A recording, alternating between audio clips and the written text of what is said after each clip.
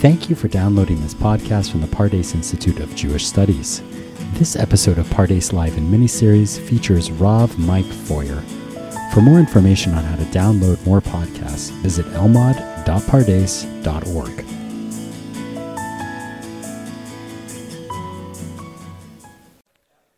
As always, I want to thank the Pardes Institute, pards.org.il, for helping make this class happen.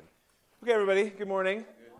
I'm so happy to see everybody show up bright and bushy-tailed. It's been a couple weeks since we've seen each other. I know there's a lot of stuff going on in the world out there, but sometimes it's worthwhile to just push that all aside and delve into the story. And in fact, as we'll see before we get to the end, that's a lot of the appeal of Chassidut.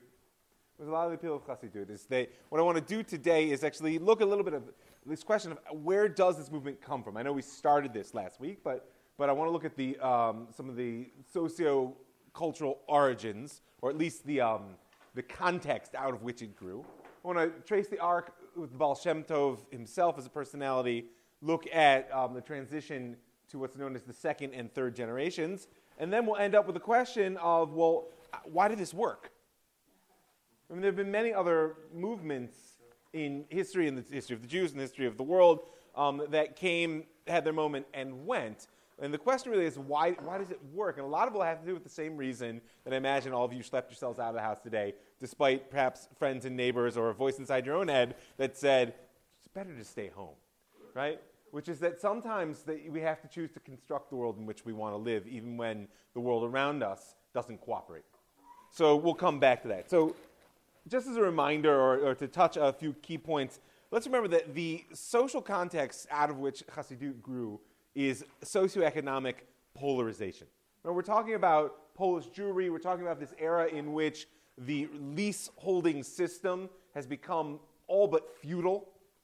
Now, just even between the Jews, as we were speaking about, that a grand leaseholder might have 400 or more sub-leasees under their control, which gives him almost absolute power. And so we have the rise of these sort of financial magnates who, on one hand, were able to serve as the shtadlanim, as we spoke about, this model of political intercessor, who were able to work with the non-Jewish powers of the day in order to be paid off in the coin of the goodwill toward their fellow Jews, which was unique and was a positive role, by and large, that they played. At the same time, there was a tremendous gap, which today we call it the wealth gap, right? There's a tremendous gap opening up between one layer of society and the vast majority of Jews, and that doesn't lead to good intra-communal politics. Within Jewish communities, especially as we spoke about what seems to be, from some of the moral literature of the day, a consistent attempt to take over the courts.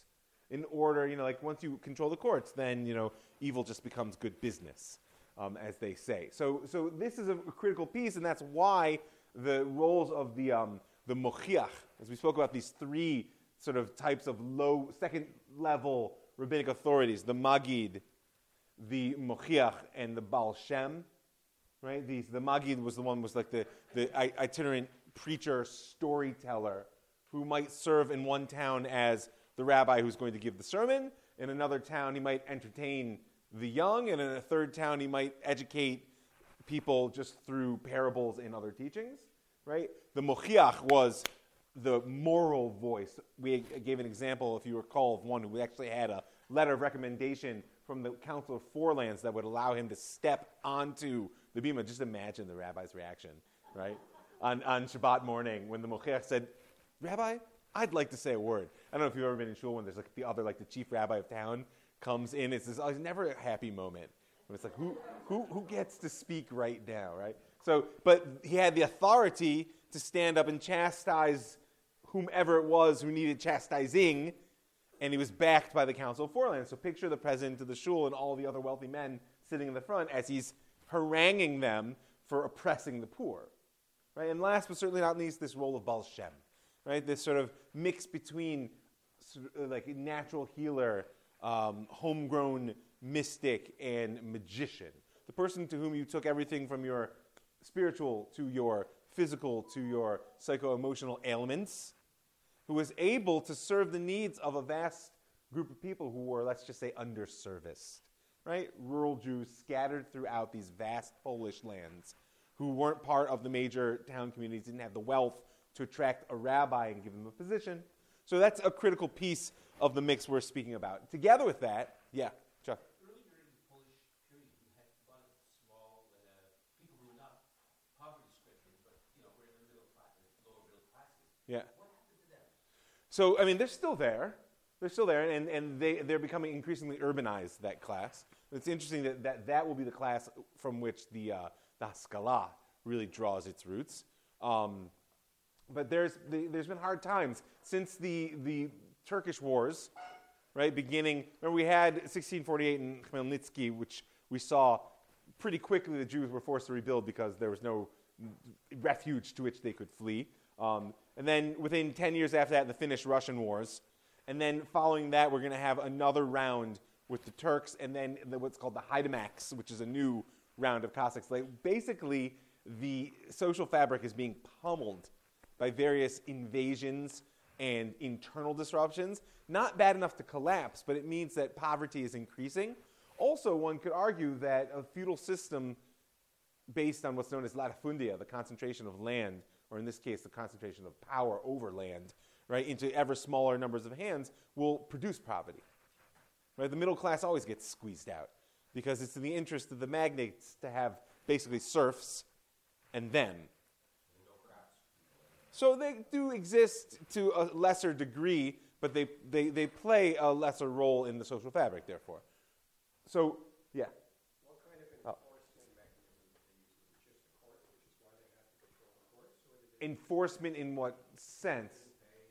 People don't pay income tax. The primary tool of enforcement, as we've spoken about and we'll see again today, is the ban, social exclusion, which has gradations. Meaning, you don't just kick somebody out altogether. That's the primary tool of intra-communal. There are situations, and you have to check them each in their own case, various communities, who have a direct relationship with the civil authorities. Because remember, paying the taxes is in the interest of the civil authority as well. But that's something which is beyond the scope of our discussion. The primary intra-communal tool is the ban, which will become much more pressing if we get to the rise of the Berlin Enlightenment, because it proves to be a breaking point for the entry into modern society. And then there's a question of to what extent Jewish communal authorities can access the civil power that's available to them, which, as we're going to see, is not so simple. In the end of the day, that will be their downfall. Okay. So the socioeconomic polarization, decline of rabbinic authority, this we've spoken about repeatedly. It's not just, right, I told you guys that the wonderful acronym, Rosheha Bishochad Yishpotu, that rabbi stands for, right, its leaders judge through bribes, right? It's a pasuk. It's a pasuk, and it's an acronym for rabbi. And obviously, as soon as you can come up with an acronym like that, it's bad news for you want me to write that down? No, I can't. I'm sorry. Because I'm gonna mangle the spelling right now, and I don't want to spend the brain space on it. Sorry, it's a no coffee day. So once you have the vacuum of rabbinic authority, there's a much bigger problem coming, which maybe I should add to this at the risk of overwhelming you with information. But the Baal Shem Tov dies in 1760, according to tradition. 4 years later, the Polish authorities will disband the Council of Four Lands. The Council of Four Lands basically ends at the same time as the Baal Shem Tov dies, because it's a part of a larger trend that the states within Europe, Poland's itself not long, Poland has 8 more years after that to exist, as we'll speak about when we get further on, but this is part of a larger trend amongst the European states and their move toward what's known as enlightened absolutism, the creation of a true centralized authoritarian state. And the thing that the authoritarian state will not tolerate is separate communal structures. Right? Hang on one second. Remember, in the Middle Ages, the fact that the Jews were a corporate entity, that they dealt with their own laws and they had their own communal infrastructure, right? That was a benefit because then they took care of their own business. They were easy to keep separate and identifiable even when they weren't in a ghetto. And when you wanted to collect your taxes, you just had to go to one Jew. One Jew. This is what your community owes. I don't really care how you distribute it amongst your community. At best, I'll take a census to know how many of you are so I can soak you for as much as possible. but I'm not interested in your politics. But what was in the Middle Ages seen as the ideal sort of status for the Jews, in the era, the sort of early Enlightened era of Enlightened absolutism, will become seen as a state within a state. Remember, the hallmark of Enlightened absolutism is the concentration of all power in the monarch.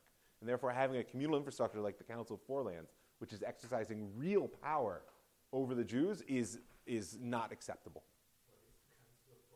The Council of Four Lands, as we spoke about, was the end of a process that basically began in the middle of the 16th century of consolidation. It's a logical process. Every community has its Beit Din, its court, for adjudicating its own issues, be they ritual, be they tax-oriented, whatever. Jewish law doesn't make distinctions. But what's going to happen if our community has a question with your community? Like, where's the boundary? Do these people live in our community or your community? So who is going to adjudicate between our two courts? So it's almost inevitable that a larger, higher court will emerge. So when you can figure that process goes on for about 50, 100 years, what emerges from that, together with the increase in transportation and communication, together with the rise of the financial power of certain lay authorities. Remember, the Council of Four Lands is driven by lay authorities. They have a rabbinic team, so to speak.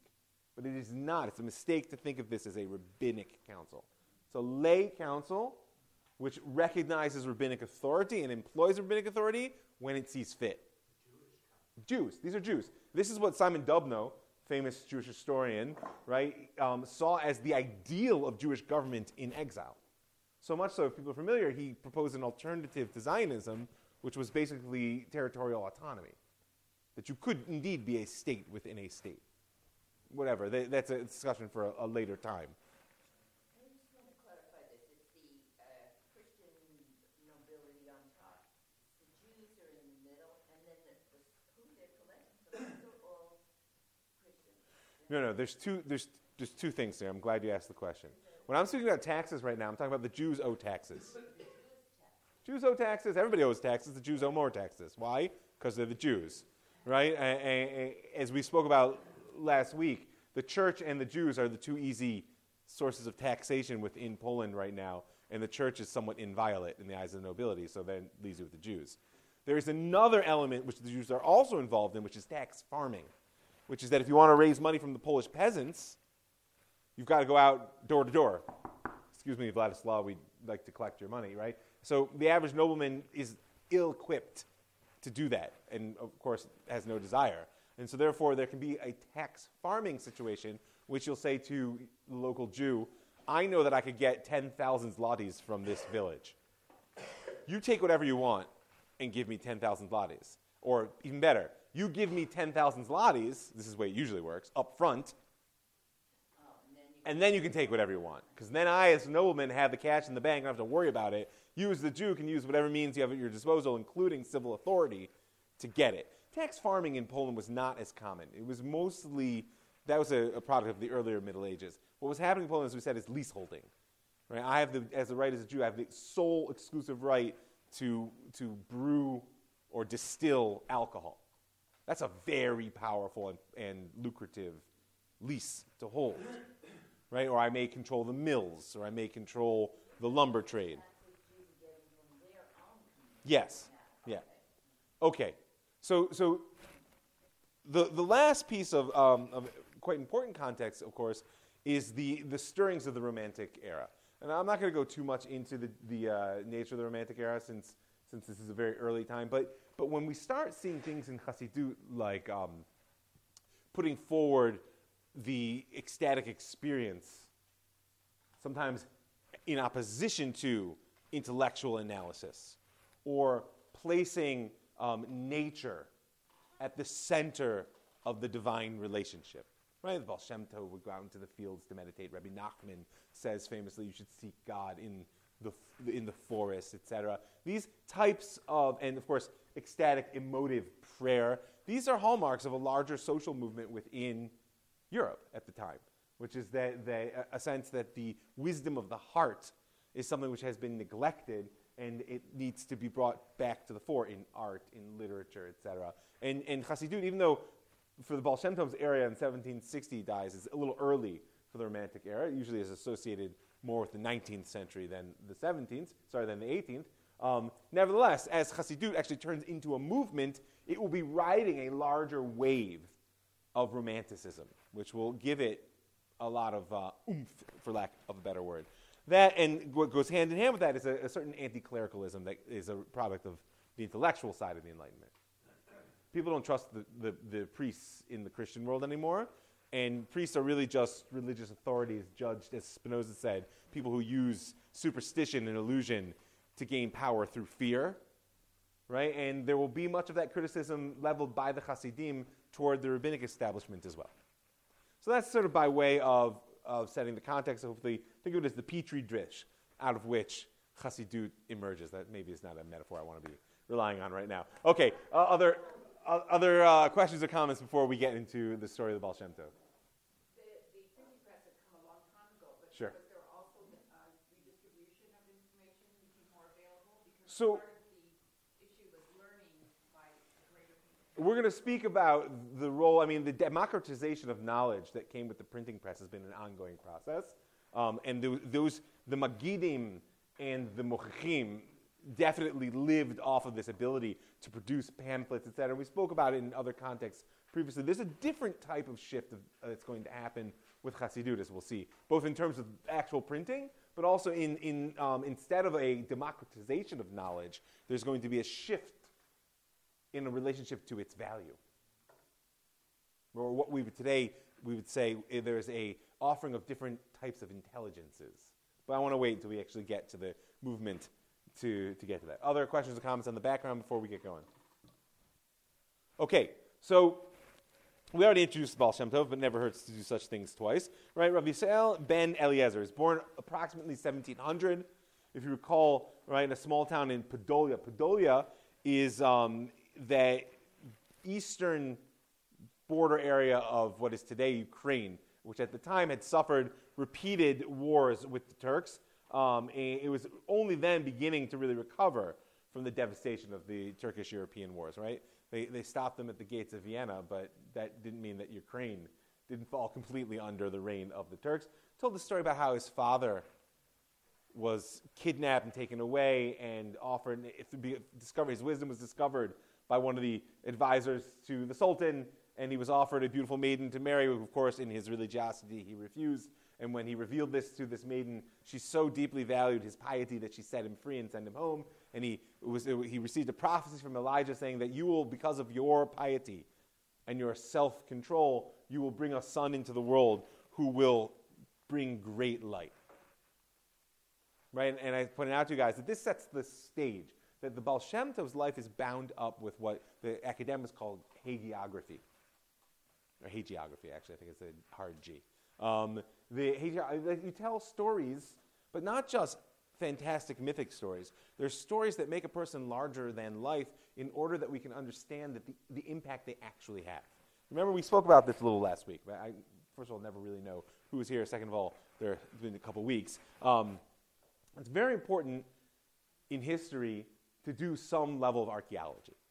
You do want to get down to what are the identifiable facts and objects and points of data which are beyond dispute, at least beyond reasonable dispute. The challenge, however, is in mistaking that for the truth. Why? Because the vast majority of people who shaped their lives according to the teachings of the Baal Shem Tov knew none of that.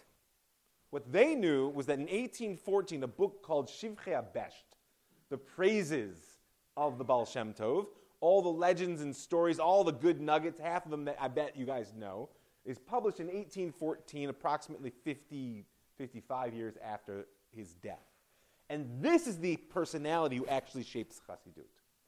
So we could have an interesting theoretical discussion about how much Shivchei HaBesht actually reflects the individual who was Yisrael ben Eliezer Baal Shem Tov. And that might be worthwhile. But do you understand the distinction I'm making? The average chassid, and we're interested in the history of Chassidut, will shape their life according to those stories and likely believe them to be true. Right? And the other way of saying that is that whether they're true or not, people don't tell those types of stories about you and I. Right? And so therefore, the role which the Baal Shem Tov plays is best communicated in many ways by a book like Shivchei Abesh. Nevertheless, we, in sifting through, can find that he begins his life, as we said, as a somewhat unknown. He's an orphan, right? The community takes care of him. He takes on this role first as a school teacher, not so great at it, but he's not bad. His kids like him because he's nice, right? He likes to walk the kids back and forth to school and sing songs with them and praises in the woods. He's a little bit of a distracted child. They find him off in the woods, staring in the distance, right? He takes on the job as the caretaker of the shul, where he's able to sleep all day and, according to legend, study mystic literature at night. Into his life comes the role of the Baal Shem in the person of this Rabbi Adam that we spoke about in our last class, who appears with a packet of manuscripts and says that his own father had told him to keep this as the spiritual inheritance of one who would come, and he hands it off to the Baal Shem Tov. In our story, this is the Baal Shem Tov's encounter with the documents, or the manuscripts, better said, of the teachings of the Arizal. Remembering that the Zohar and the Arizal were seen to be problematic texts, right? Their full printing actually doesn't occur until much later, right? They're written in the 16th century, but the full printings, I think I have in my notes, that actually the first full printing of Eitz Chaim, of the Rav Chaim Vital, the student of the Arizal's compilation of the Arizal's teachings. I think the first full teaching is in the late 18th century. You can check me on that, but I think that is the case, right? So, but the key is that the rabbinic authorities, notable amongst them the Council of Four Lands, had placed a partial ban on these content. That one shouldn't learn them until they were 40 and established and older, because of the Sabbatean explosion, which they deemed to have emerged, at least in part, from them. But nevertheless, young Yisrael ben Eliezer gets his hands on these things, and nevertheless does not reveal himself as a teacher. What he does is hide. He marries through a circumstance which, I'll leave the story, we have enough stories for later. He marries, his brother-in-law, who is a respectable rabbi, is horrified when he discovers amongst the death papers of his father a writ of engagement with this peasant. And he likes to style himself like a peasant, wearing undressed leathers and furs and a broad leather belt, basically like a Polish peasant, speaks like a boor, and appears to be empty of any Torah, right? And the rabbi then gives his sister to this man, but insists that they get out of town. He gives him a horse, a wagon, and sends them packing up to the Carpathian Mountains, where my family comes from. There, according to tradition, Rabbi Yisrael spends 7 years in seclusion, right? Similar to whom? The Ari, who spent 7 years in seclusion on an island in the Nile, returning only to his family on Shabbat. Right? It seems that the Shivchei Abesh is self-consciously modeled, or the Baal Shem Tov himself may have self-consciously modeled his behavior on that of the Arizal. But here is we first begin to get a sense of the teachings that are really going to transform the Jewish world. Because what we really have to do, aside from the interest of his stories, is understand why. Why was it? What was the impact? What was so powerful about what it was that this individual taught? Right? Because you can imagine, I haven't been to the Carpathians. Anybody ever been to the Carpathians? Right? Even today, they are reputed to be, you've been there, they're reputed to be one of the last wilderness left in Europe. Right? Snow-covered peaks, forests. And it was probably there. They are on, today, the Hungarian-Romanian border country. Transylvania. Everyone knows Transylvania, all right. I should have said the right word. It's really here, arguably, that one of his fundamental teachings crystallized, which is Melo kol haaretz kvodo. Melo kol haaretz kvodo. It's a pasuk, right? The whole world is filled with God's glory. One of the things about mystics in general, and Hasidim in particular, is often the power of their teachings is actually hyper pshat. It's just taking something absolutely simple and literal. The whole world is filled with God's glory. If the whole world is filled with God's glory, that means you can meet God in the mountains just as easily as you can in the Beit Midrash. Now, I don't think that the average rabbi would have disagreed with that in theory. But in practice, the rabbinic class finds God where? in Torah. In Shul also, but less so. They find it in Torah. At this point, European rabbinic culture, basically since the Crusades, the personality of rabbi as lamdan, as master of the intellectual process of learning and teaching Torah, is the organizing principle, the ideal, the social glue, call it what you will. This is what a Jew ought be. So therefore, someone who is not capable of doing that may be able to, in shul, still daven, right? And they still keep the mitzvot, but they are an am haaretz. They're a boor, and therefore relegated to a lower social status. And that, by the way, is very real. They're not going to marry the rich man's daughter. They're not going to be given the advantages by the community beyond basic support. I mean, Baal Shem Tov was an orphan. The community took care of him. They didn't cast him out. But they didn't elevate him either. They shunted him toward, it's the low-end theory of Jewish communal life here. So, but here in the mountains, Baal Shem Tov is faced with what he experiences as the absolute presence of God. Not only that, but unmediated. I mean, in a certain way, God is more available in the mountains than God is in the Beit Midrash, because words get in the way. Right? And this is a big problem, as we spoke about the emergence of Pilpul. Remember this?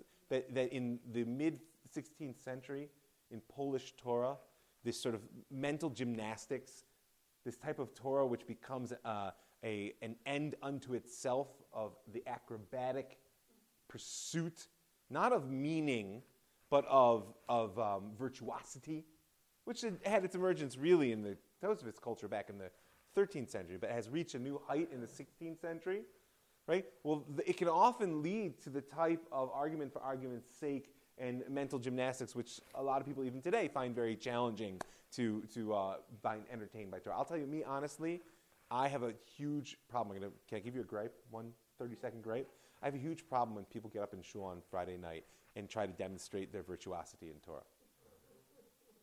Okay, maybe if they understand that nobody's listening past 5 to 7 minutes, I'll tolerate it. But it's not so easy. You've got to really be a virtuoso to do that in 5 to 7 minutes, right? Why am I saying that? Not only because it just irks me, it's because what's the point? I am a chassid, but even beyond that, what is the point? Why are you doing this right now? We're about to pray. And in my eyes, there's only 2 things you need to do at this time. Shut up or help us. and in this sense, you actually can find pshat in the Gemara. You're not supposed to get yourself involved in complicated halachic thinking before you pray. It's actually, I've had that discussion with one person. It went nowhere. But my point is that they're in the Carpathian Mountains. It was the last time I tried. They're in the Carpathian Mountains. The Baal Shem Tov was alone. Except he also knew the ultimate truth. I didn't mention it, but his father's parting words to him were, right? Yeah, don't worry, my son. God is always with you. God is always with you, right? Which, on some level, is what helps him establish the psycho-emotional expression of Melo kol haaretz kvodo, the world is filled with God's glory, is to be a chassid means you're never alone. To be a Jew means you're never alone. To be a chassid means you know you're never alone. Right? So that became his mission, to try to open up the Jews to know that they're never alone. They don't have to go to shul to find God. They don't have to sit in the Beit Midrash to find God. Yes, God is also there. He wasn't excluding that. But actually, you don't have to find God. You just need to open up your eyes and see, which is, truth be told, not as easy as it sounds. So eventually he comes down from the mountain, and he settles in a town called Tlust, where he wants to becomes a school teacher. This is the point in his life. It's between, we think about 1730 to 1740, where his reputation as a Baal Shem begins to grow. And in particular, the amulets being written by Rabbi Yisrael were known to be effective far and wide. And if you know a little bit, and we've spoken a little bit about the Sabbatean movement, which remember is still going strong at this point, just to give you context, if I'm not mistaken, the Emden Eibschitz controversy began in 1725, which was all about amulets, and it was part of the rabbinic class eating itself alive over whether someone, Yonatan Eibschitz, who was a major rabbinic figure, could at the same time also be a Sabbatean, meaning could you be a rabbi and a heretic, right? So at the same time, the Baal Shem Tov, much further east, is just proving its efficacy. How? Because apparently it works. And I leave it to you to whether these amulets really worked. Was it replicable and scientific? Could we do sort of a baseline study and figure? I don't know. I really can't tell you. Although I can tell you that so-called herbal medicine is often actually the product of 1,000 years of accumulated wisdom. So it wouldn't be surprising if his remedies worked. But what I can tell you is that people believed they worked. And therefore they came to him. When they came to him for the amulets, you know what else he gave them? Wisdom. And this is when his reputation begins to grow, and he becomes not just simply a Baal Shem, which was the master of the name, person who writes effective amulets, but Baal Shem Tov. The sense that there's a goodness radiating from here. And then finally, somewhere between 1740 and 1745, the Baal Shem Tov really ceases to wander. He's in Toulouse, but he's doing the circuit. He ceases to wander. He moves his home to Mezhbuzh in Podolia. And this is when Mezhbuzh becomes slowly but surely the center of a growing Hasidic movement. Though I wouldn't say Hasidic movement. There are Hasidic communities that begin to pop up like mushrooms across Podolia, which is southeastern, let me picture the map in my mind, more southeastern Poland, right? Deeper into the Ukraine, not toward the Lithuanian White Russia. Isn't Mezhbuzh now present-day Ukraine? But then it would be Poland. Yeah, there was no Ukraine then. Right. That's, okay. Yes. Today is in the Ukraine. Yeah. So go to Poland, head south and east. Anyway, so there was no movement here, and it's actually quite important to emphasize that, is that the Baal Shem Tov was not looking to create a movement.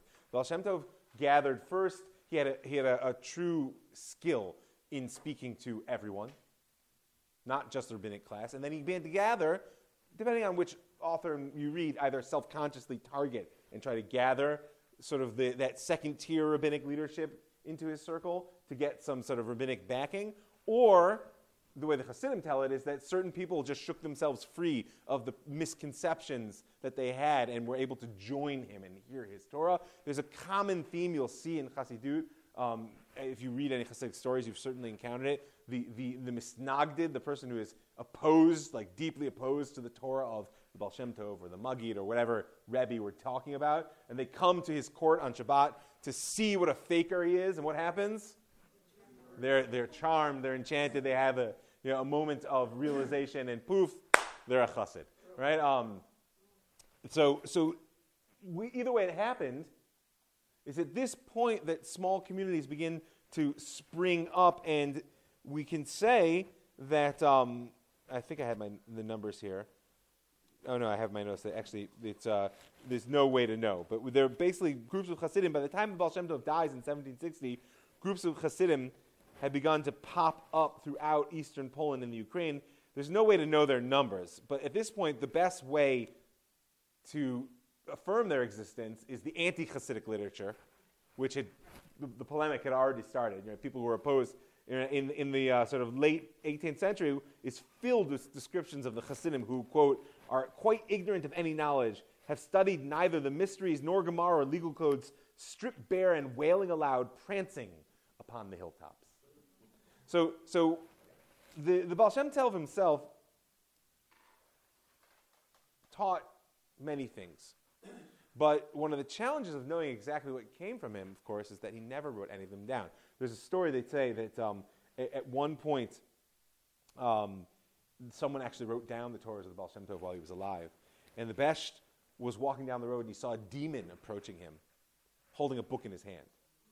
Right? Well, I mean, I would be alarmed too, right? And as this demon approaches, he asks, obviously, what's his first question? Oh, so what you reading, right? That wouldn't be my first question. But he says, what's that book you hold in your hand? The demon says to him, this is the book that you've written.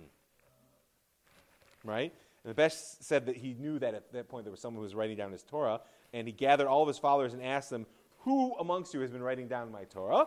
And someone admitted it, and he brought out a manuscript, and the Baal Shem Tov looked at it and said, there's not even one single word here that's mine. Meaning that there is a sense that what was happening was an oral Torah. That it was not so much a question of content, but was a question of experience. That what you see consistently in these stories of the Mitnagdim that come to the Baal Shem Tov or the Maggid, and they have this transformative experience, it's usually not, wow, that drasha they gave really changed my understanding of the pasuk. It's the light in their face. It's the way they're able to identify the pain in your soul.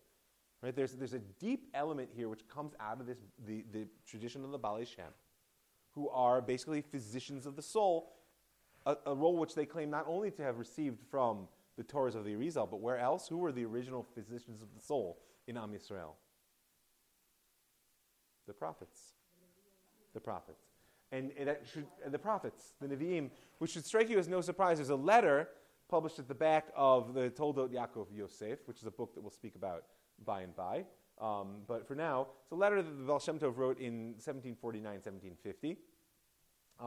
It's one of a pair of letters that describe his spiritual ascent. Right? That at a certain point, through meditation, as we would call it today, the Baal Shem Tov ascends higher and higher through the various realms until he comes to the place of the Messiah. And he asks the Messiah, what's holding you back? Right? And the answer he gets is that by this you shall know, he asks him how long. He says, by this you shall know the time of my coming, when your teaching will be widespread and known throughout the world. And others besides you will be capable of uniting the holy spheres and elevating souls like you do. Then all the klipot will have been removed, and the I can't even say that word. Propitious hour for salvation will come. Propitious? Oh, I do okay. Thank you. Right? He then gave him 3 sgulot, 3 sort of practices, and 3 holy names. But the only thing he was given permission to reveal is that when one prays or studies, they should make a unification of the name with every word they speak. Each and every letter contains a universe, souls, godliness. So this elevation of the soul is together with others in which eventually the Baal Shem Tov will declare that his primary teacher has been Achia HaShiloni. Achia HaShiloni was a prophet in the time of Yerovam ben Nevat. If you're familiar with the Book of Kings, he is the one that God sent to anoint Yerovam ben Nevat to be the king of the northern kingdom of Israel during the time of the split of the unified kingdom. I'll tell you where to look it up later if you're interested. But he was also, according to tradition, the teacher of Elijah. Which means if he taught Elijah and he taught the Baal Shem Tov, then the Baal Shem Tov is like, oh, that makes sense, because you just heard him speak to the Messiah and he received information on how it was we were going to bring about his coming. Right? V'yafutzu ma'anotecha achutza. Let your waters spread outwards. Now, today, 2020, 57, 80, whatever year you think it is, looking back on 300 years of development of Chassidut, you can say, wow, this is a really effective. And we'll speak about it as a movement, etc. Don't worry, I'm not going to leave you hanging with the historical information. But you can imagine how this was received at a time in 1750. Right? Jacob Frank was alive and well.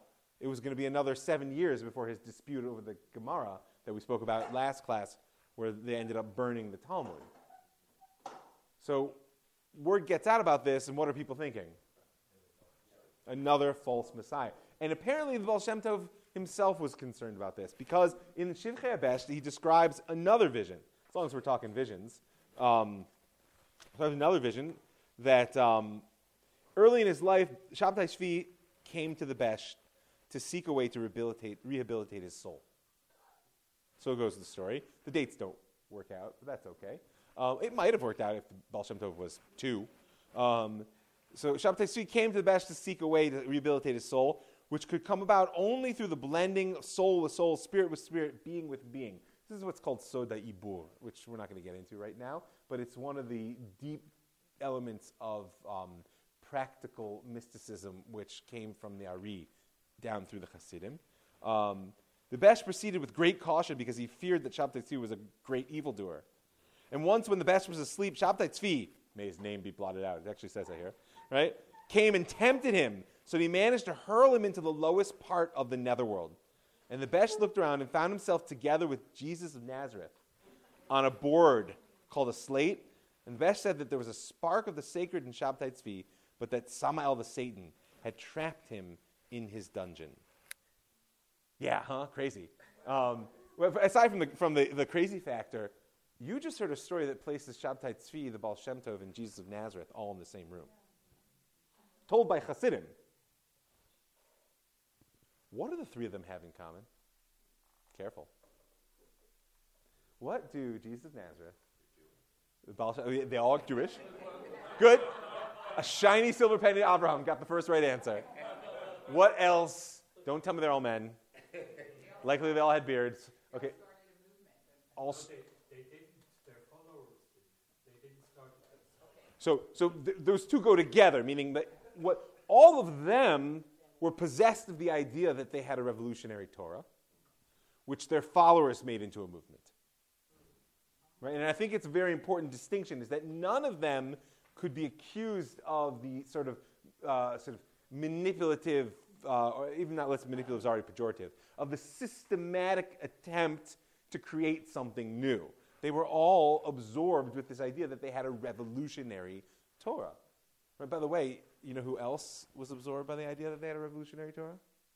More close to our generation, Rav Avram Yitzchak Cohen Cook, right? Who did not create a movement, but his followers did. Unless you think that this, of course, is just the personal madness of some unhinged individuals, and why would they ever think that the Torah needs to be revolutionized? Well, it says it in the book of Jeremiah. Pesach is coming up. It's very important. The 31st chapter of Jeremiah should always be reviewed before Pesach. Why? Because it says, "See, a time is coming, declares the Lord, when I will make a new covenant with the house of Israel and the house of Judah.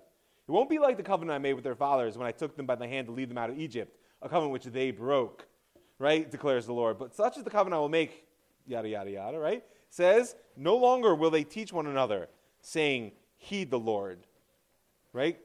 It goes on quite further. But the key here is that the idea of a new covenant, which most people associate, of course, with Christianity, is in Jeremiah. That comes from Jeremiah, also in Yechezkel in its own way, right? And most importantly, that Chazal, the rabbis in Kohelet Rabbah, say, "Torah she'adam lamad ba'olam hazeh, hevel hi lifnei Torato shel Mashiach." The Torah that a person learns in this world is like empty vapor when you compare it to the Torah of the Messiah.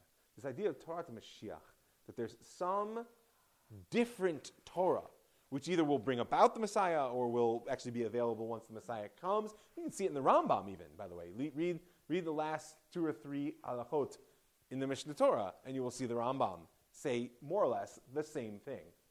Right? He's a little bit more normative, so it's a little slower, gradual. But this sense of the revolution.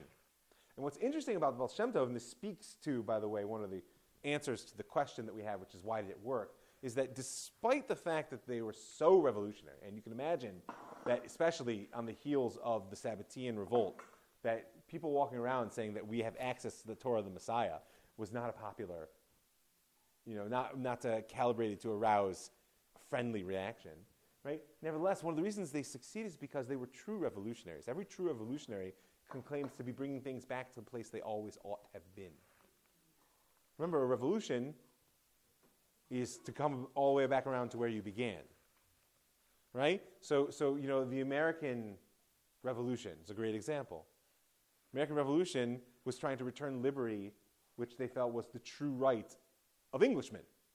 They just had to do it by revolting against the king, right? The king had usurped their rights, and they were trying to bring things back to the way they ought to be. Ditto the French Revolution, the universal rights of man. They had assumptions about man in a state of nature and how ecclesiastic and political authority had corrupted, right? And they were going to bring things back around, right? And so the Baal Shem Tov basically says, we're not rabbis, we're children of prophets. It's not that rabbis aren't important, don't get me wrong. You love the rabbis. But if you don't understand that we're children of prophets, you might think that all we are is rabbis, right? And therefore this need, not even need, this deep identification with the prophetic source was oriented to bring Am Yisrael back around to what he saw to be the true nature of Torah. And so now we'll take a couple minutes and hit a couple of the other points of what it was that he was teaching, and then we'll move forward in the flow of history with his death and the movement, as you guys rightly pointed, which emerges after his death. Questions or comments before I do? Well, either you're totally confused or you're with me. Okay, so aside from this beautiful Melokal Kvodo, which I encourage you to just think of the fact that that means that you're never alone. And the transition between being a Jew and being a Chassid is that a Jew is never alone. A Chassid knows that. And therefore walks in that world in a way which, by the way, it's fear and it's love. No, there's a sense of intimacy in being held, but there's also a sense that, hey, you're never alone. Meaning you're no getting away with it. Right? Like Rabbi Yochanan says on his deathbed, let your fear of God be like your fear of flesh and blood. And the students ask him, that much? That's it? He says, yeah, why does a thief break into a house at night? Because they don't want to be seen. God sees them, right? Right? If you were as afraid of being seen by God as you are as afraid of being seen by people, you'd be okay, he says. So, in addition to this, there's another very important phrase, B'kol darchecha deu. Right? Know God in all of your ways. Imitatio Deo. So it's a classic concept in religiosity. And notice, the Baal Shem Tov is not, necessarily offering radical new concepts. What he does is he takes these classic concepts and upgrades them through passion and a systematic commitment. Right? And the way in which one imitates God is through dveikut. Of all concepts which existed before Chassidut, but which attained new heights within it, dveikut is probably the chief amongst them. That one I will write down.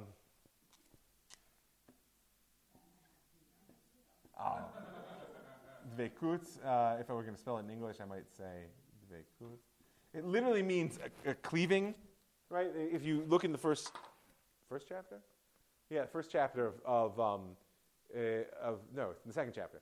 The second chapter of Breshit, that says that a man leaves his mother and father and cleaves to his wife, and they become one flesh. Right? This is the first usage of that word, and becomes the sort of archetypical usage in the sense that there's some mode of intimacy of relationship which is transformative. Right? And so the Baal Shem Tov, one of the innovations that he pushes is that dveikut is not just a state which is attainable through intense learning or meditation or exclusion. It's actually a state of being which is attainable at all times.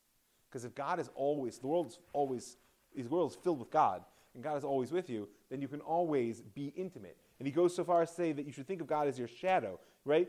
God does to you as you do to the world. Right? That essentially, and it's very important, right? If God does to you as you do to the world, this is a softening of the way the Arizal presented this whole mythic drama that we're living with. Remember, the Arizal said that in the beginning, God withdrew and then attempted to shine one ray of light into the world, but the vessels designed for that light shattered, and that those shattered vessels and the sparks of light, that we're spending the rest of eternity basically picking up the pieces, right, trying to fix this process of tikkun, right? But that means that God is dependent upon humanity to create a world which is redeemed, which means that you're the Messiah potentially. This is good news until a personality like Shabtai Tzvi comes along and actually believes that he is the Messiah. But there's a lot of power there, but there's danger. The Baal Shem Tov softens that and says, well, but God is your shadow. Therefore, you know what you can fix? Your life and everything you come into contact with. And God will respond in that way. He basically takes the plane out of the cosmic into the personal. And this is why, as I mentioned to you guys before, like even today, one of the strongest appearances of Hasidic Torah outside of the actual places, where Hasidic communities, is in popular psychology and in self-help and personal development. I do it all the time. That's one of the things I use in spiritual counseling, because there's incredible wealth of insight on the human condition and classic Kabbalistic structures. The 10 Sfirot as modes of relationship in understanding your own behavior and the way in which you connect or fail to with other people in your life. It's in all of that shift of scale from the cosmic to the personal begins with the Baal Shem Tov's desire to be able to bring the Torah to every person where they are. Right? And to teach them that cleaving to God is a constant process which is available to everyone. There still remains, as we'll speak about today or going forward, this sort of higher level the tzaddik, of the righteous who are able to affect changes on a greater scale. But he's laying the groundwork for a mass movement. You guys rightly say he didn't create a mass movement, but his teachings are able to be assimilated in a way in which a mass movement can emerge from them. And last but certainly not least, and obviously there's much more, but last but certainly not least, joy. They say that the Magid of Mezricht, Dov Ber of Mezricht, was the Baal Shem Tov's chief student. He was a rabbinic scholar in the classic mold, master Talmudist, preacher. He was a Magid, so he was quite experienced speaker. Held a certain level of authority in that second tier. He wasn't a world-class scholar, right? And he was an opponent of Chassidut early in his days.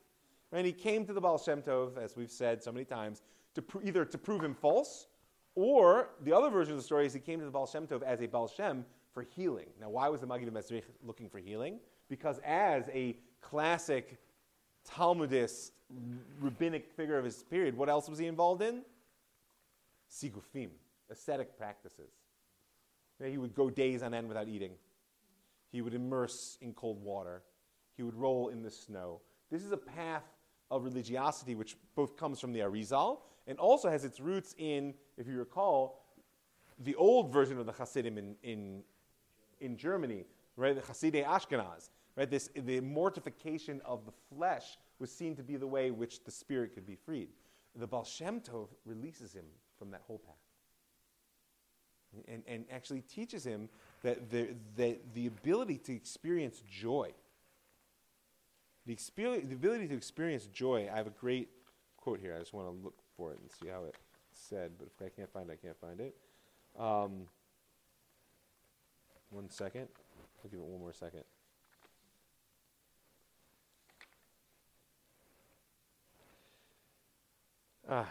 No.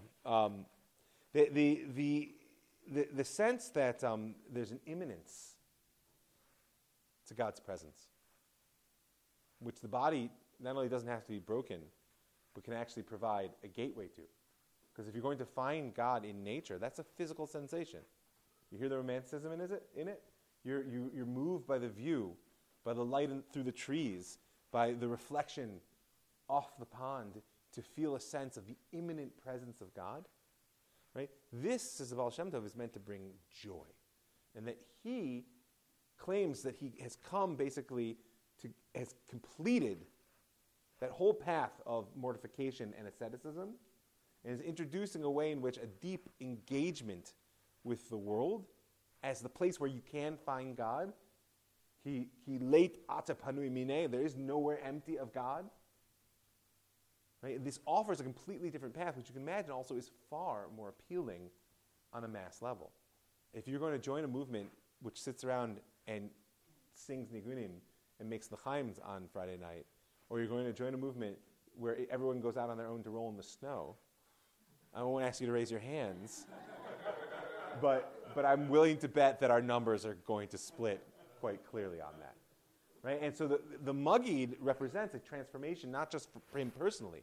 And he is not only the one, as we'll see momentarily, who actually manages to begin to craft a movement out of the teachings of Baal Shem Tov, but he is the one who sort of embodies this shift away from the ascetic world rejecting elements which had become, if not dominant, quite present in the seekers of God amongst Am Yisrael at this point in European culture, and replaces it with this sense of joy and imminence. I do have to say that this sense of joy and imminence, of course, is open to the accusation of pantheism. Remember, Spinoza is out there as well. The sense that God is everywhere sounds, and you can find God in nature, sounds awfully close to God is nature, right? But the Baal Shem Tov will maintain this sense of the transcendent God beyond nature. And this is what I told you. There was a fourth. We talked about theism, deism, and pantheism. I told you there was a fourth category. That fourth category is panentheism. I'll give it to you as a word that you can look at.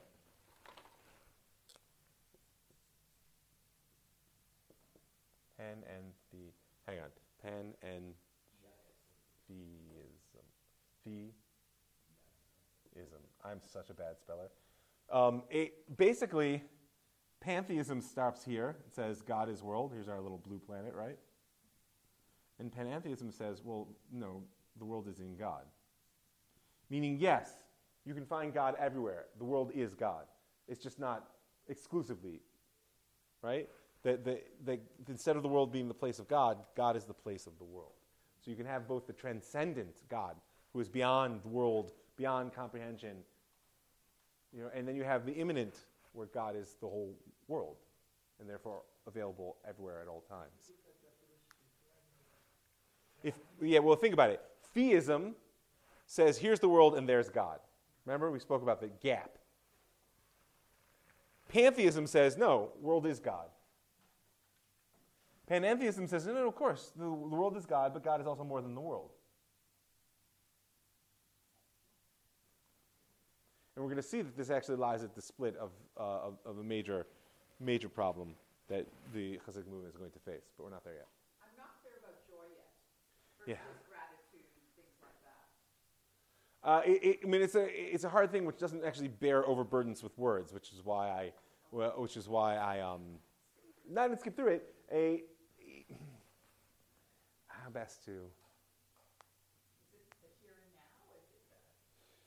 Well, it's a sense that if the whole world is an expression of God, and you're never alone, then everything that happens, everything you see or you hear, every opportunity you have is an opportunity to know and serve God, and you can always connect. And therefore, what is there to be unhappy about?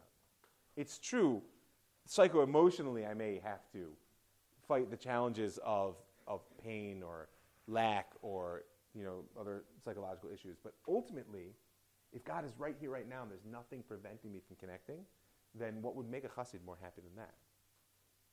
And furthermore, if my body is just as much part of God's plan as my soul, then the physical sensations that we associate with joy, exercise, right?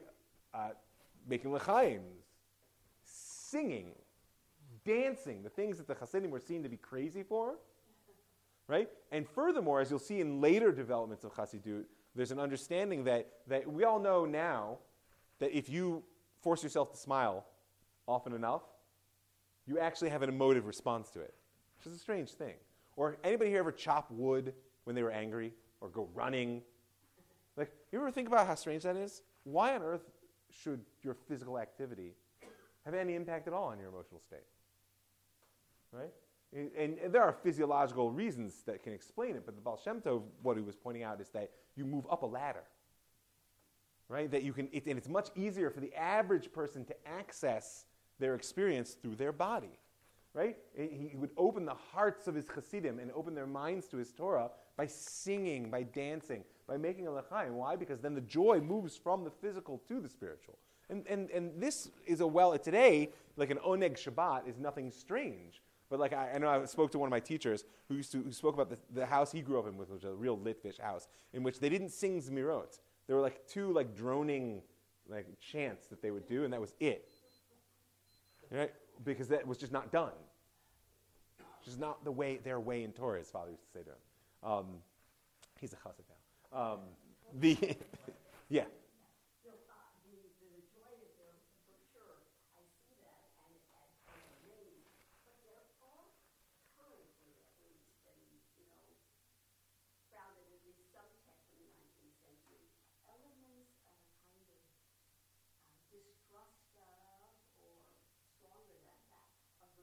Oh, for sure. I don't know that. Listen, we'll get to that. First of all, that distrust of the body has its roots well back into rabbinic literature. So, and I think it has its roots even further back. Meaning we all know that there's a big Purim's coming up, right? There's a big difference between having one l'chaim with your friends and feeling like a sense of ecstatic enthusiasm and then going about your business to what happens to some people when they begin to drink.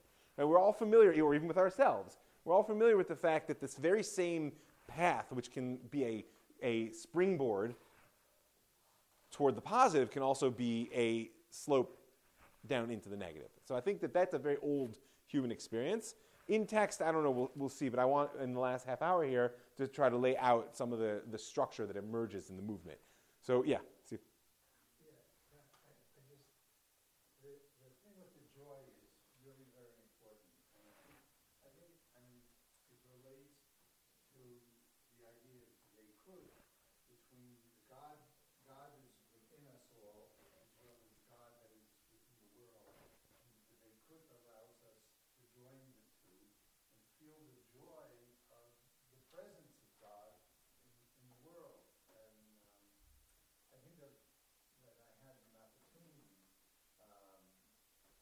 experienced this in Mezhibur with a group of people who were visiting Baal Shem Tov's grave, and first started around the grave to give Divrei Torah, and suddenly brought in this Nicomedes. And it was really quite an incredible experience. Listen, it's hard to contain emotion in words, right? But at the same time, words are much easier to access. Does it require leadership? Well, let's talk about that in the movement. So other comments or questions before we go into the movement? Yeah, Oscar. How do they deal with evil? Pogroms, kidnappings, crimes? Well, part of that was that once you live a God-saturated life, it's not that suffering doesn't happen. It's that you're able to, basically, he, being the Baal Shem Tov, is offering a mythic living. So there's a grand stage in which you understand that you're living in the end times, and these are the birth pangs of Messiah, which is a classic way in which Am Yisrael has always dealt. And I tell you, I remember that in the Second Intifada, when I was learning in Beit Midrash here in Jerusalem, there was a terrible bombing on Kikar Tzion. I don't know if you guys recall, there was a bunch of teenagers were killed. And I came into Shir on Sunday morning, and I said to the Rav, how are we supposed to learn Torah when there's blood in the streets of Jerusalem? And he said, well, this is what we do. This is what we do. So when you can't control the world, you go into the world of Avaya and Rava. And he was a Zionist. It wasn't he also believed in the army and that. But what am I going to do right now? Right? And that relates also to this sense of joy, is that you're not only never alone, there's always something you can do. Right? And furthermore, the Baal Shem Tov was very big on teaching that where your thoughts are, there you are. Right? Today, it's like The Secret and The Promise and all these positive psychology books. They think they've come across this. Oh, but you look in the Baal Shem Tov, and he says consistently in many ways, where your thoughts are, there you are, which is the power of prayer. It's also the power of positive thinking, and it's the power of this mythic consciousness, which is that we can actually transform the world through the way in which we know it. Okay, I want to do some history here. You guys ready? Okay, so as I mentioned, that there's two personalities that really we need to understand in order to see how a movement emerges from a personality, basically.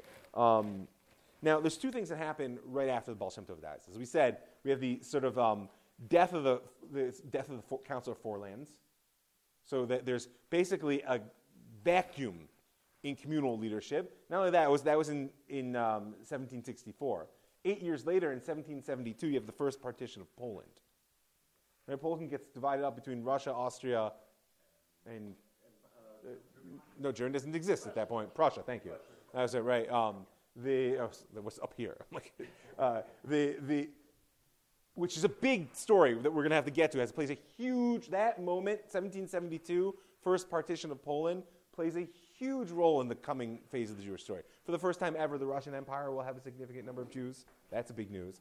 The Pale of Settlement, as we know it, will emerge from there, right? But the incorporation into the enlightened absolutism of Austria and Prussia will have a huge impact on the Berlin Enlightenment and the rise of a whole Jewish Enlightenment. That's a lot. And for us, for the Hasidim, right, it's going to create a whole new power vacuum into which a new communal movement can truly emerge.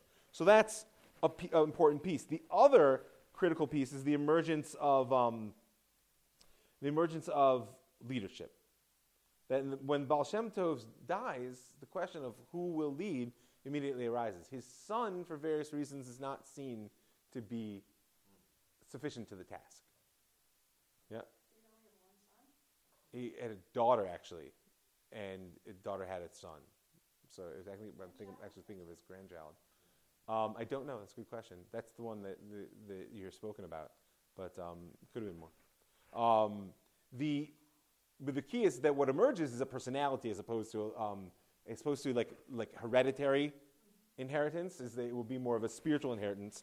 The person who is chosen, not by all of the students of Baal Shem Tov, mind you, right? But many people thought it was going to be actually the Toldot Yaakov Yosef, right? Rav Yaakov Yosef of Polnoina was one of the first rabbinic, one of these second-tier rabbinic authorities who attached himself to Baal Shem Tov.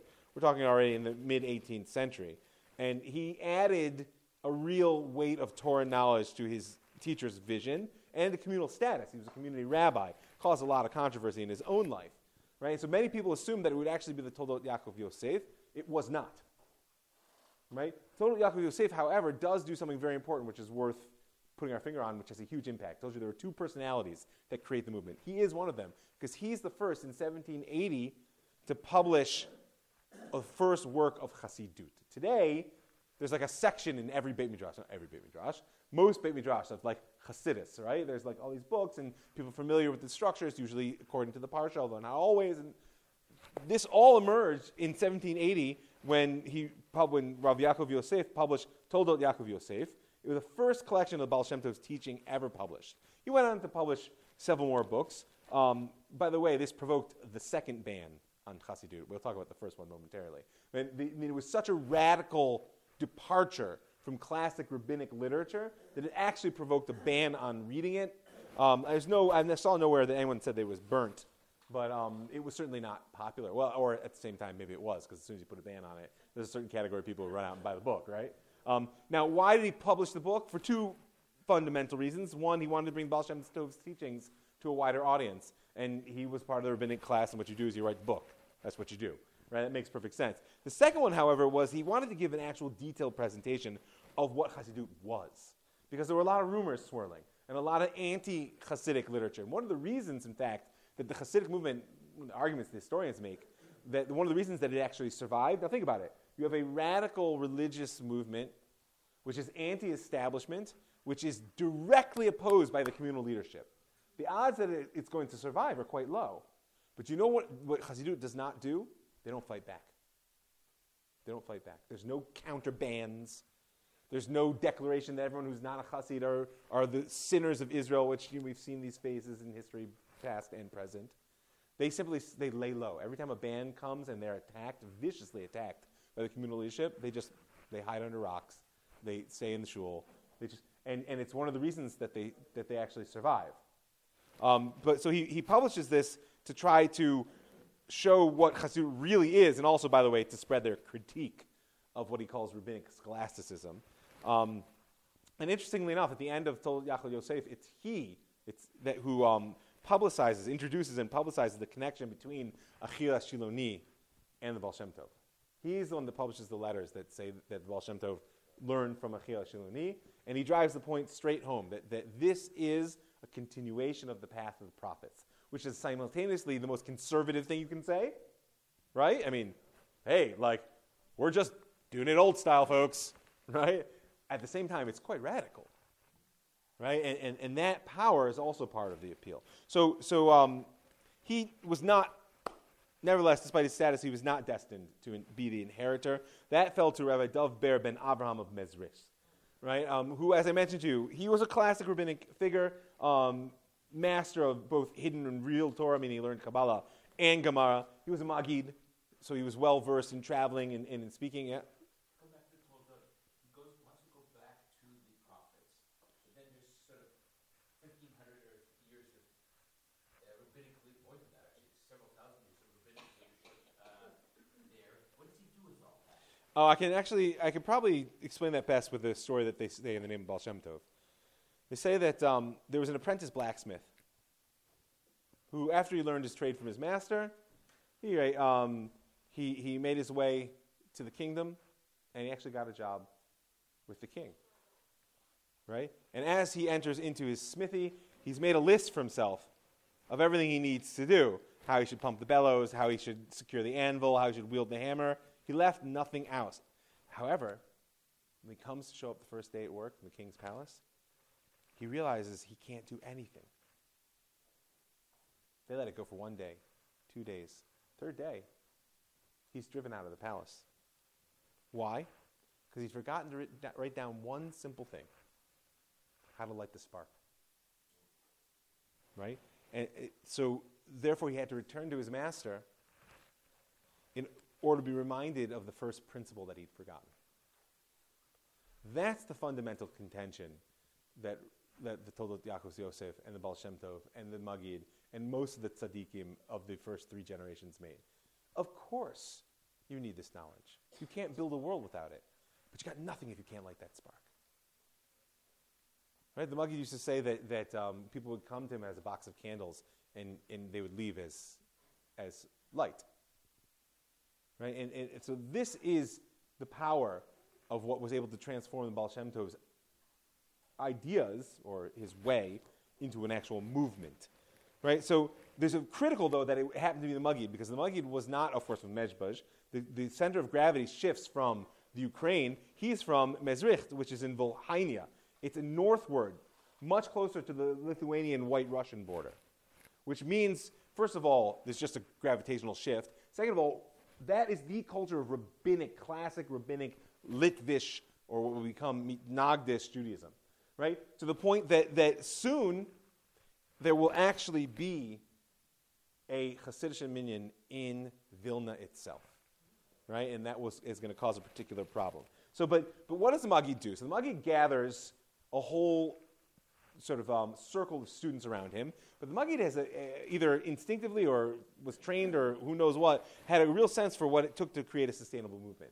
He trained and he decentralized. He gathered personalities like Rav Levi Yitzchak Mirberditchev, right, the Kedushas Levi, Rav Nachum Chernobyl, Rav Elimelech Milizens, Rav Aaron of Karlin. If you're familiar with Chassidut, just imagine these people all sitting around the same table. Rav Menachem Mendel Vivets, and of course Rav Shneur Zalman of Liadi, the Baltanya, the Alter Rebbe of Chabad Chassidut, all were his students.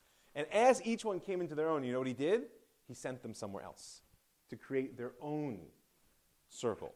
And in doing this, that was the power of train and decentralize, right? He was not looking to be the leader of a centralized movement. He was looking to create students who themselves could be leaders wherever they were. Sent them somewhere else, sent them Back to where they were from.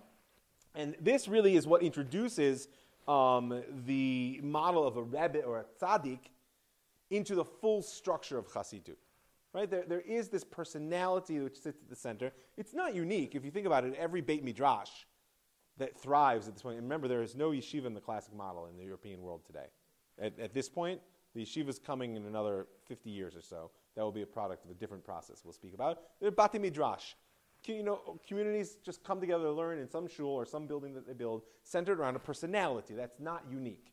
But here, because of the nature of the Torah which is being taught, and the charismatic and the sort of virtuosity, plus the element of the Baal Shem, of the healer of the soul, right? The person who's able to actually solve your problems in this world and the next, as they say, right?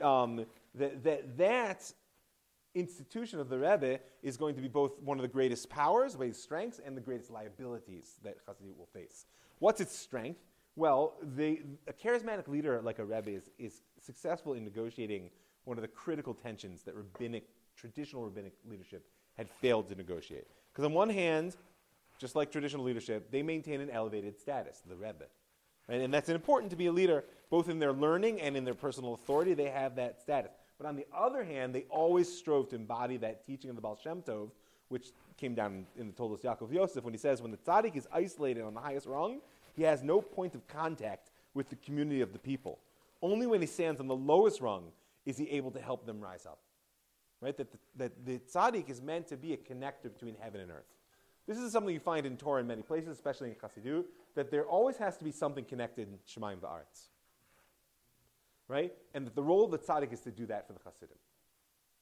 But what the Toldos Yaakov Yosef just told you, in order to do that, you have to be as much ba'aretz as you are b'Shemayim. Right? You can't be intellectually or spiritually or materially completely separate. And so that model was successful, right? Interestingly enough, it also will be successful that as the instruments of state, especially in Prussia and Austria, move toward absolutism and see formal communal structures within the Jewish community as competitors for their powers, the informal model centered around a personality who's not looking to collect taxes and create the sort of infrastructure that like the Four Lands represented, that informal model will prove a lot more resilient in its ability to negotiate power with the state, which is at the same time the emergence of the personality cult and what some historians call practical tzaddikism, meaning on some level, it's a good living. If all your followers come to you and are willing to pay cash when they show up, and cash on demand for miracles, et cetera, that it doesn't take even an unscrupulous personality to get taken down quickly by that. And this will be one of the major criticisms that are leveled against the Hasidim from that time to this very day, right? The other one being that having encountered the problem of the cult of personality with the Shabtai Tzvi, there's a fear that these types of personalities are quasi-messianic personalities, which is why, interestingly enough, it's fascinating that what's happened with the memory of the Lubavitcher Rebbe hasn't gotten more resistance from within traditional Judaism than it has. There were a few people who tried to claim that this pushed Chabad out of its normative Jewish stance, but they failed, largely because of the power of the Chabad institution. But that's a discussion we can have another time. So this move toward decentralization is really what allowed, and creating a model centered on a personality, which would then cultivate a prayer community, meeting the practical needs, right? Goes hand in hand with an understanding that there's a vast majority, there's a vast element of the Jewish community which is underserved. Rural Jewry, poor Jewry, the people who can't access the knowledge elite. And not only can't access them, don't participate in the activities that the knowledge elite value. Everybody shows up in shul. Not everybody makes it to the Beit Midrash. So therefore, if you as a leader deem what happens in the Beit Midrash to be what is actually important, then you pay attention to who's in the Beit Midrash. Okay, you're in shul. Shkoyach. You have to be in shul. Right? Whereas for the Hasidim, the act of prayer, the Hasidim did not downgrade Torah learning. That's something that the Misnagdim accused them of. They upgraded prayer. Right? It's important to understand that.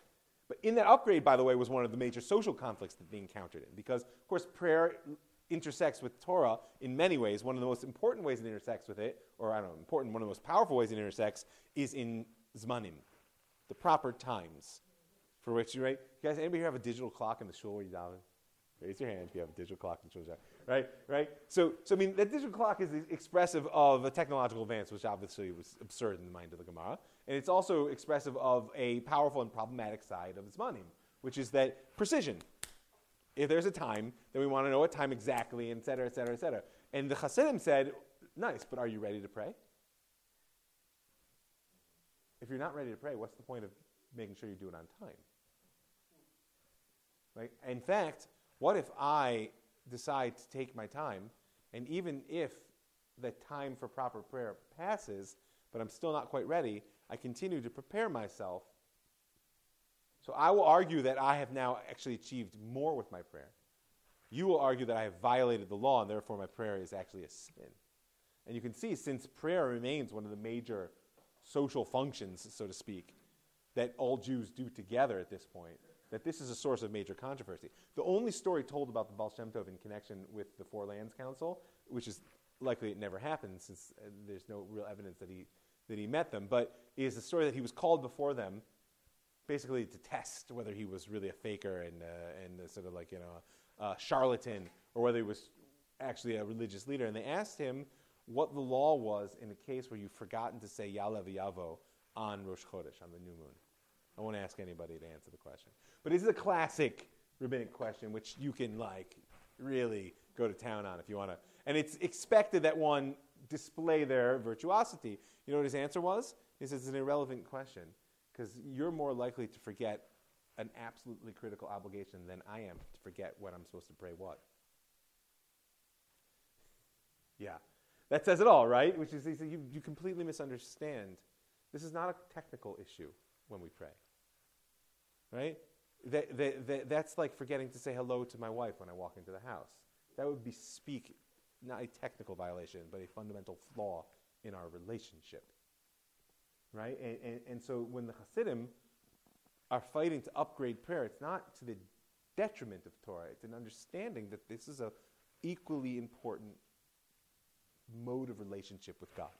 So the Maggid sends his disciples out to create prayer communities. The other place, interestingly enough, where they also begin to make very serious inroads is in Shechita. And this actually leads us to the first major conflict that we have in the written record, which is known as the Shechita ban. One of the earliest bans recorded against the Hasidim. Shechita, ritual slaughter, if you aren't familiar, right? one of the earliest bans recorded against the Hasidim comes in the town of Brody, and it reads like this. Anyone who from this day forward goes out in white clothing will be stripped in the middle of the street and become subject to public scorn and derision. If a guest arrives in our community who refuses to eat meat slaughtered by the regular slaughterers or practices some new custom, his host must inform the community leader so he may be cast out and expelled from the city. Now, what? And what's the connection to meat and white clothing? Well, the white clothing is what? It's this Kabbalistic tradition, which even this day you can see, of wearing white on Shabbat and going out to greet the Sabbath queen. But what's with the meat? Well, in general, I hope people know that Jewish law mandates that the act of slaughter be as painless as possible, and therefore knives are sharpened to a razor-fine point. However, there's a problem. It's always a problem, right? Which is that if there is a nick in the blade, then when the blade passes through the esophagus and the windpipe, the esophagus and the trachea, it will tear instead of slicing, and that's considered a nevela. You've now made this not kosher. Now, the key is if you sharpen a knife too much, the edge becomes weakened, and it's more prone to nicks. Now, this may sound like hair splitting, pun intended, but the early Hasidim insisted that shochtim, that the ritual slaughterers, would not only sharpen their knives with stones, but they would pass them over a leather strop, picture like the old school barbers, right, over a leather strop after using the grindstone in order to get the sharpest possible blade, despite the risk that blade might then have a nick from the animal's flesh. That's the key, is that you have to go through the flesh before you actually get to the windpipe and the esophagus. So therefore, it's a question. Like, what if the knife was nicked before you did the slaughter? And that insistence was based on their belief that there were certain souls that are reincarnated in the bodies of cows and chickens in order to achieve their final tikkun, their final fixing, right? And they wanted those souls to suffer as little as possible when they left the world, right? Now, what's interesting is that the communal rabbinate may or may not have shared this belief in reincarnation. That's not. It may sound strange to you and I, but it was not an uncommon belief. It's rooted in classic Jewish, one branch of classic Jewish thought, certainly in the Arizal, right? But what they were quite firm on is that they wanted to keep control of slaughter of meat because it was a major source. The tax on kosher meat was one of the most important sources of income for Jewish communities in Poland at the time of the rise of Hasidut. Right? That was the primary way that they leveled taxes. So therefore, a person who comes into town and refuses to eat the meat is already suspect because there's a whole holier-than-thou thing that none of us like. Right? But then, when they set up a competing slaughter, now it's an economic issue. Right? Now you're dealing with competition. And indeed, it's a basically, I wouldn't even call it indirect challenge. It's a more or less direct challenge to communal authority. And so here we have, there's not so many written records of the bans, but the earliest one we have here is around Shechita. And it shows you, again, how Hasidut, in a mix of an innovative attempt to take like mystical traditions and put them into everyday life, because I could be reincarnated as a cow. I'd prefer it if my death were quick and neat, right? And an understanding that real power in community lay in that second tier amongst the slaughterers and the preachers. And if you're going to try to challenge the top tier, forget it. You can't break that hold. They control the courts, they got the money. But you control the meat trade, that's a lot of power. So I got 5 minutes left. I want to tell the story of one more, perhaps more fundamental ban. No, to this day, there's Chabad Shechita. I don't know what it's become now. But the knives they were using were steel. Yeah.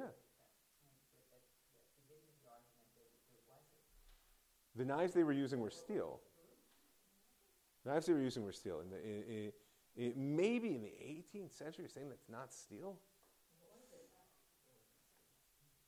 I don't know. Could be. I don't know what the difference in Chabad Shechita is today. That I don't know. No. I'm not. It's not my field. What? Could be. That could just be the extension of it. That's an interesting question. I'll look into it.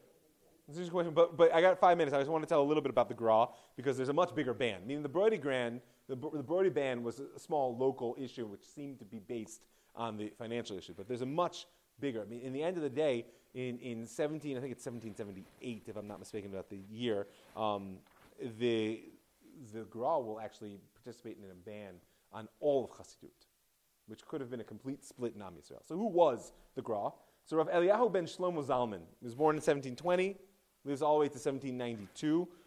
He's from Vilna, hence the fact that he's known as the Vilna Gaon, the genius of Vilna. Now, Vilna was part of the Polish kingdom until that split in 1772, and it was home to one of the largest Jewish communities in the Polish community, and it's the heart of what we today think of as the Litvish way of life. That absolute dedication to tradition, in the way in which Torah has been learned and practiced for generations, but it's an intensely intellectual religious culture, right? And the sort of early Hasidim found very little traction in Vilna. Right? I told you, the Baal Shem Tov was down in the Ukraine, right, with the simple folks, so to speak. Right? Up there in Vilna, they scoffed at the idea. But when leadership moved to the Magid, and it went further north, now they basically had a bridgehead into the more Litvish world. Now, the Gra had been recognized as a genius from his earliest days. So legend has it that he'd memorized the Tanakh by age 4, that he'd begun mastering the whole sections of the Talmud by age 7. I don't know, but what we do know is that by the time he was 20, the greatest rabbis of Europe were already submitting their most difficult questions to him. And it's important to notice he had no official capacity. No official capacity. He wasn't a community rabbi. He didn't have a yeshiva. It wasn't nothing. It wasn't an Av Beit Din. Nothing. He just was the Vilna Gaon. And that's important both because you should understand his personality and because what follows is not a struggle for communal power. Because if it were, the Gra wouldn't have been the central figure. In fact, it seems, when you look closely, many of the communal heads who used the Gra's authority would have been far less combative with the Hasidim because they were out there in the field and understood that this was a delicate situation. And within 50 years, with the rise of modernity, the Hasidim are going to become part of Orthodoxy. Don't forget that, right? But for now, 50 years, 56 years. But for now, the Gra is also known, by the way, he was famous for that late era as rejecting the Shulchan Aruch as an absolutely binding authority. I mean, he saw it as one of the more important works of its generation, but he was the only binding authority he recognized, right? He also was an advocate of using modern science, mathematics, et cetera, in order to understand Torah. He was a mystic. Many people aren't aware of that. His mystical works were mostly kept hidden by his students, published later in his life. But what I'm getting at is that on the bottom line is that the Gra was a real chassid. He was a true genius and master of Torah and a deep ascetic mystic, right? And in many ways, it seems he just saw these other people as cheap imitations, dabbling in that which they did not really understand. And that's why in the early 1770s, when a group of Hasidim actually emerged in Vilna itself, like behind enemy lines, as it were, right, that the following ban was issued. Our brethren, sons of Israel, as you know, new people have appeared unimagined by our forefathers. Notice, unimagined by our forefathers, not the children of prophets. They associate amongst themselves, and their ways are different from other children of Israel in their liturgy. That associate amongst themselves right now, right before Purim, lands very, very harsh, right? They behave in a crazed manner and say that their thoughts wander in all worlds. They belittle the study of the Torah and repeatedly claim that one could not study much nor deeply regret one's transgressions. One should not, sorry. Therefore, we've come to inform our brethren, children of Israel from near and far, to sound to them the voice of excommunication and banishment until they themselves repent completely. Right? The Gra put his authority on that ban. Letters were sent to all the large communities of Polish Jewry, urging them to follow in their footsteps. Now, it's 12:45, which means I'm going to stop there. But I want you to see that the question that we have is that, considering the fact that such a powerful voice of the leadership in the religious Jewry of Europe just opened up the heavy artillery, how is it that Chassidut not only survived, but it thrived? And we'll have to pick up that question next week.